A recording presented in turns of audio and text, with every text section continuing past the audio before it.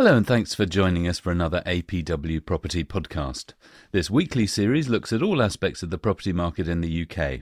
We've covered many topics as we look from mortgages to Manchester and from HMOs to SDLT and many other acronyms.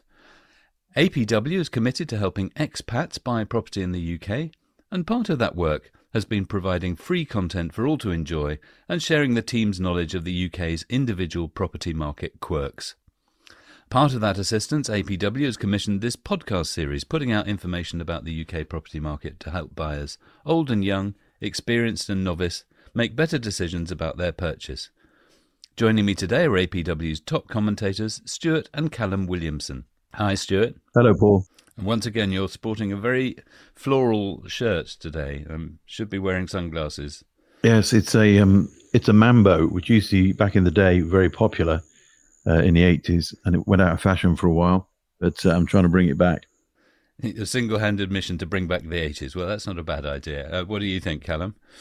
Yeah, I think it's a great shirt. I mean, is it a real Mambo? It's a legit original Mambo. It was from back in the day. I bought it up in, I think I was living in Bangkok at the time, or it might have been KL, but yes, it's an original Mambo. Well, hopefully it'll help us today as we look back at January and 2023 and see what happened in the property market that was relevant. My name's Paul Shearer and I'm an independent property writer who's been living in writing about buying, selling, renovating, upgrading and landlording property for many years now. But as I say, today it's our monthly market mooch. Stuart also has his excellent weekly market roundup called Market Wrap, which you can watch on YouTube. Stuart, how did you see the start of the year in January? Well, the year just seems to be getting better and better, really. I mean, October was cancelled. Talk about cancelled culture. It was certainly cancelled by Liz Truss and Kwasi Kwarteng. So everything that was going to go on in October seems to have been pushed back into November. And as the year goes, as this new year started, then, we've seen interest rates coming down. Even though the headline interest rate went up last week, the actual mortgage rates that are available have come down. So things have calmed. People are not so worried. Energy prices are seen to stabilising now. Overall gas prices are going down, which is great because the UK is so dependent on gas. And the problem is the war in the Ukraine. I know the president, who I can't pronounce his name, has just been over to the UK, and it's great to see him getting around and talking about Churchillian stuff, but it'd be far better if we just see an end to it all. Yes, it's the big unknown still, the war in Ukraine, and it looks like Russia might be about to launch a new offensive. But you mentioned the Bank of England base rate there in passing. Callum, the Monetary Policy Committee had a meeting a couple of weeks ago, and the rate went up again. 0.5%, bringing the base rate up to 4%, which is actually the highest level in 14 years. Not a surprise, though. Most people have been saying it was probably going to hit 4, or perhaps maybe go up again, or will flatline and stay at 4 at the next round of voting, and then will start coming down towards the end of the year as inflation gets under control again. The vote was 7-2 in favour of the increase, with 2 of them thinking that it should stay at 3.5. So that's, there are some members of the MPC coming around. And just to sort of touch on something Stuart said as well, we are actually seeing mortgage interest rates coming down now, because there's some lenders sort of competing for business, and the way they're doing that is by competing on price and bringing their rates down. So there is a little bit more confidence coming back into the market, which is positive. Yeah, it's part of the balancing act the bank has to do. On the one side, they want to beat inflation by pulling money out of the economy with increased borrowing costs. And on the other side, they don't want to wreck the economy by removing too much spending power from businesses and consumers. They had this to say in the Monetary Policy Report. UK domestic inflationary pressures have been firmer than expected. Both private sector regular pay growth and services, CPI, that's Consumer Price Index inflation, have been notably higher than forecast in the November Monetary Policy Report. The labour market remains tight by historical standards, although it started to loosen, and some survey indicators of wage growth have eased, alongside a gradual decline in underlying output. Given the lags in monetary policy transmission, the increases in bank rates since December 2021 are expected to have an increasing impact on the economy in the coming quarters. Near-term data developments will be crucial in assessing how quickly and to what extent external and domestic inflationary pressures will abate. So, Stuart, how are the markets reacting? You said that interest rates are coming down from the banks and the borrowing. What's going on? Well, I think a lot was actually read into the verbology of how they announced the rate changes, in that it seems to be a lot less aggressive and a lot more appeasing. They're saying this might happen or that might happen, and we expect this to happen, rather than saying if things had to change forcefully.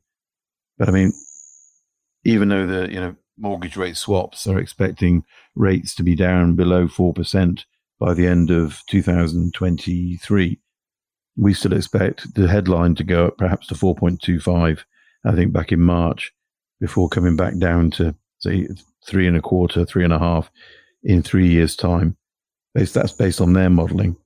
The next meeting is in March 23rd. I think it will go up, but I think it's been already priced into the marketplace, so people are feeling a lot less gloomy short term than they were. Long term is the real problem, in that the UK economy is not in great shape. Post Brexit, nothing has been really done to plan for the future, and so there will be a freeze, not a slump. I don't think, not a recession, but a freeze in the short term, which is fine. They revised their own forecast, didn't they? They were now predicting a slightly shallower recession and not lasting as long. But 2023 is still pretty flat in economic terms of the GDP. Which is a buying opportunity, Paul. As JP Morgan always said, I buy when everyone else is selling, and I sell when everyone else is buying. And now is a buying opportunity. Get in when you can. Fill your boots. Okay. Callum, what about inflation? What's been happening there? Inflation. Okay. Well, to pull a quote from Andrew Bailey, the governor of the Bank of England, he said earlier in February that he thought inflation would fall rapidly, and that a lot of that was down to energy prices, which have also fallen rapidly.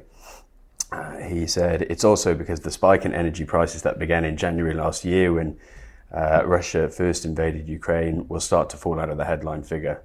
He also pointed out that there were still risks in the situation from wages and prices, so he kept a big slice of caution in his comments. And of course, the sort of monetary policy of higher interest rates will also be sort of taking effect and helping to bring inflation down a bit. So we should start seeing it come down fairly soon.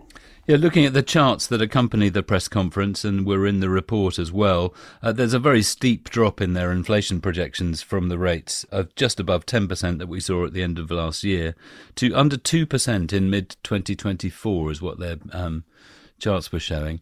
What effect then has these twin things of the bank base rate and inflation falling had on the mortgage market? You mentioned on it, you said that rates were coming down, but what's been happening? Stuart? They basically have meant that to the UK resident market, HSBC has launched a 3.99% 5-year fix.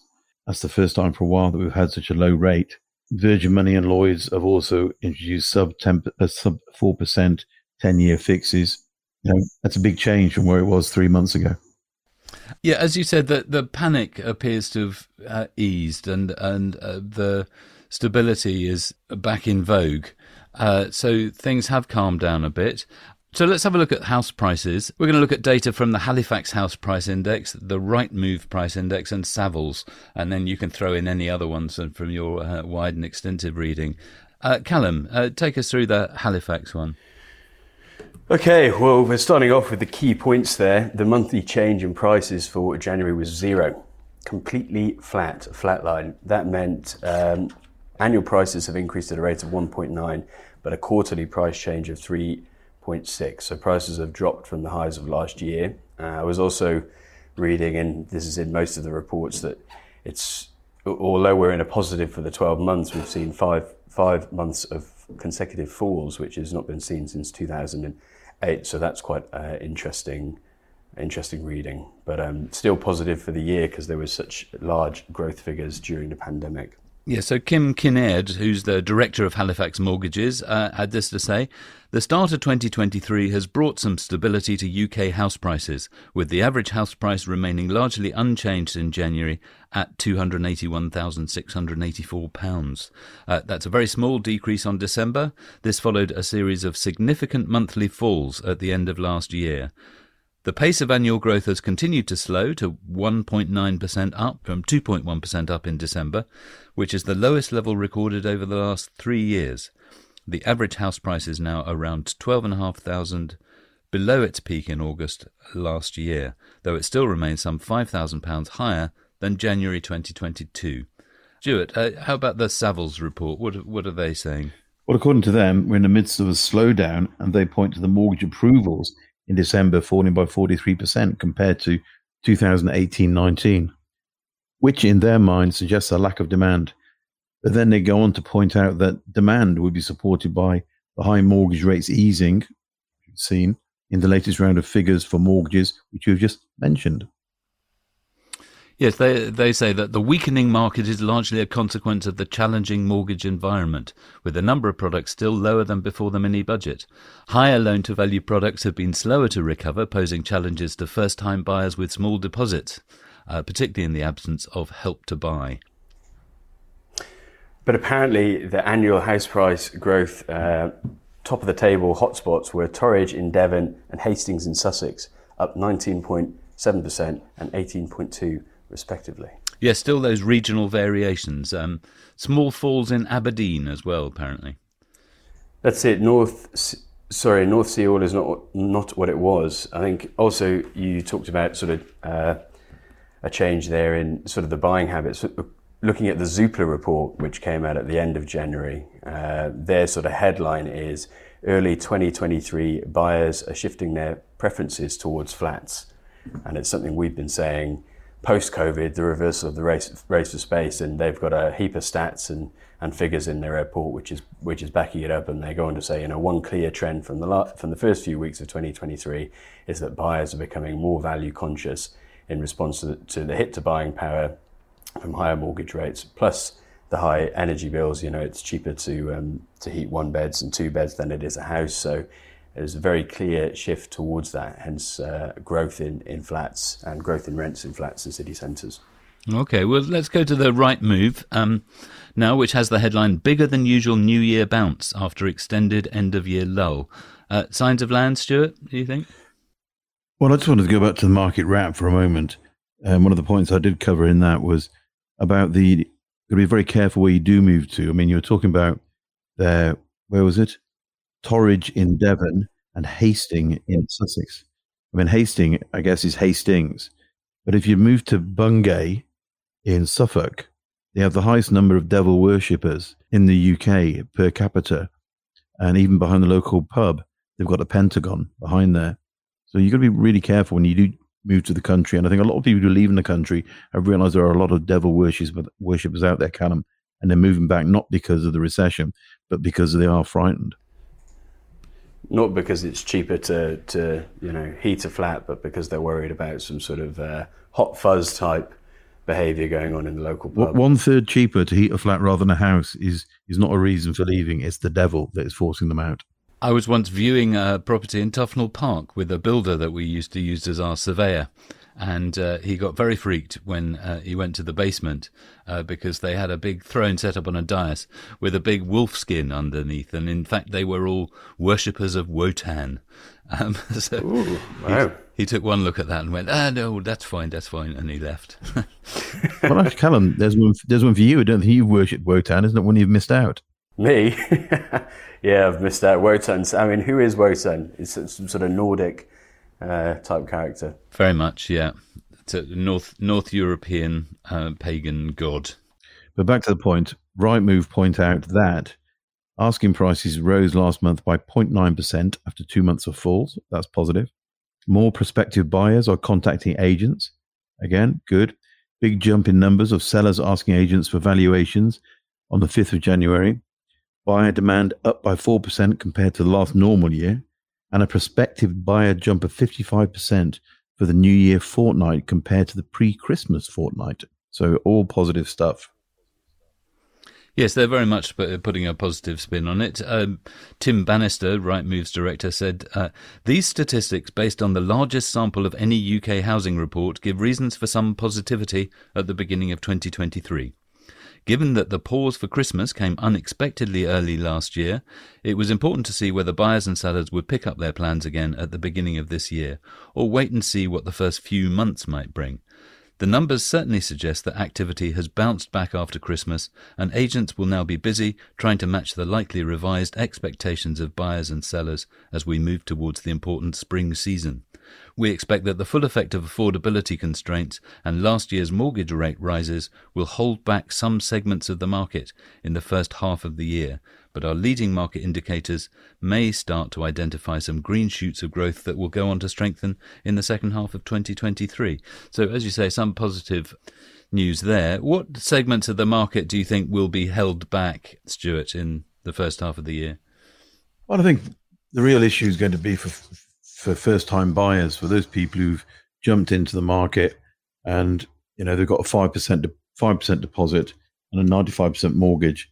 They're really going to be struggling financially, and I think that bottom end of the market is going to struggle. The top end, the prime, I mean, there's more houses worth over £1 million now in the UK than there ever has been. Over 5 million, that market is actually booming. So it's very much the bottom end of the market. Not bottom end doesn't mean they're no better or no worse than people with £1 million or £5 million houses, but people who are just getting onto the market, they are the ones who are going to struggle, and that is where we're going to see some, if anything, some repossessions in going on. I did see a thing about the prime country market in The Spectator. The bottom was dropping out of that a bit, which had an interesting figure, which was that 80,000 Londoners bought homes outside the capital last year, as opposed to 100,000 the year before. So that's a 20% difference. But it's, like you say, it's the pressures on individual bits of the market. Who is usually going to buy this kind of, flat or prime country residence, whatever it is? You've got those sort of niche sections, and who can afford it? What are the pressures on that group of people, whether it's first-time buyers or rich people from London? And it's those things that tend to then give you those, you say it's a buying opportunity, Stuart, those little bargains that may come on. So how do you go about finding them? Well, I mean, we work with people who have lists of distressed property. So they would have, this house is being sold for 30% below market value, or this commercial property has been sold for that. So really you have to know who to speak to, and not just to buy something because it's cheap. You've got to buy something because it's cheap, but it's got a good upside and a lot can be done with it. Like a BRRR approach: buy, renovate, remortgage, rent out. So using those sort of people who are specialists at it is the way to go.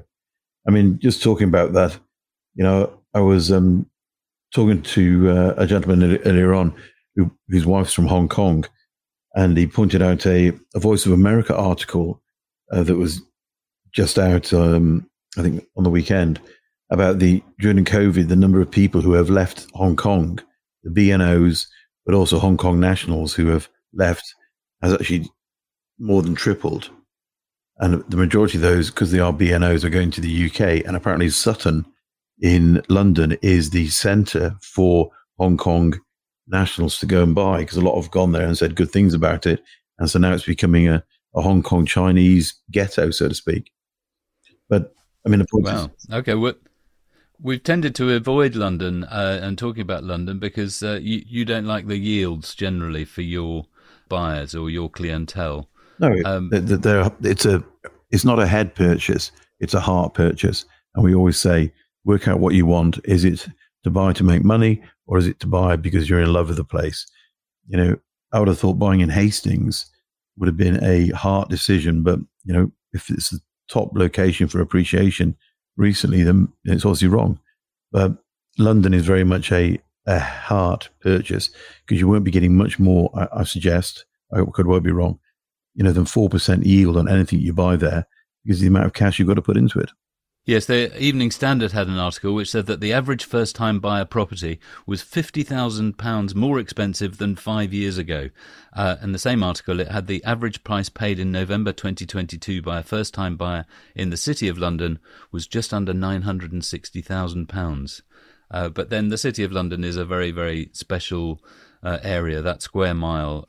It used to be something like 120,000 people living there in the turn of the previous century, so about sort of late Victorian period, 1880, and it's now down to something like 12 or 13,000 because it's just a big commercial district. So property is that 960,000. There'll be a fair few modern tower blocks with residential flats in it that are incredibly expensive.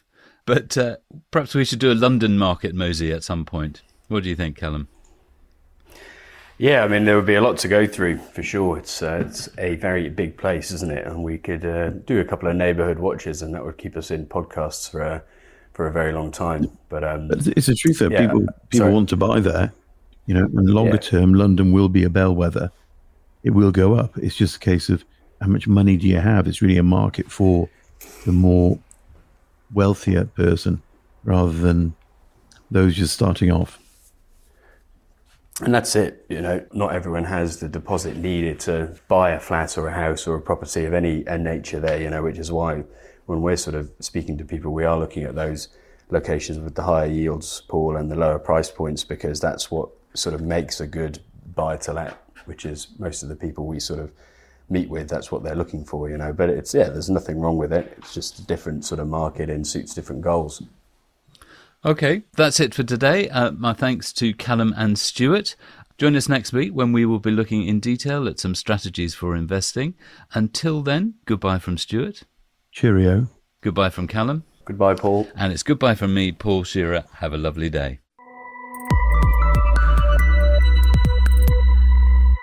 Thanks for listening to this episode of our podcast series produced for APW by Emma Holton at Brilliant Audio. If you enjoyed it, be sure to subscribe, hit like, share it with your friends. If you didn't, keep stum. You can find more episodes in all your usual podcast places.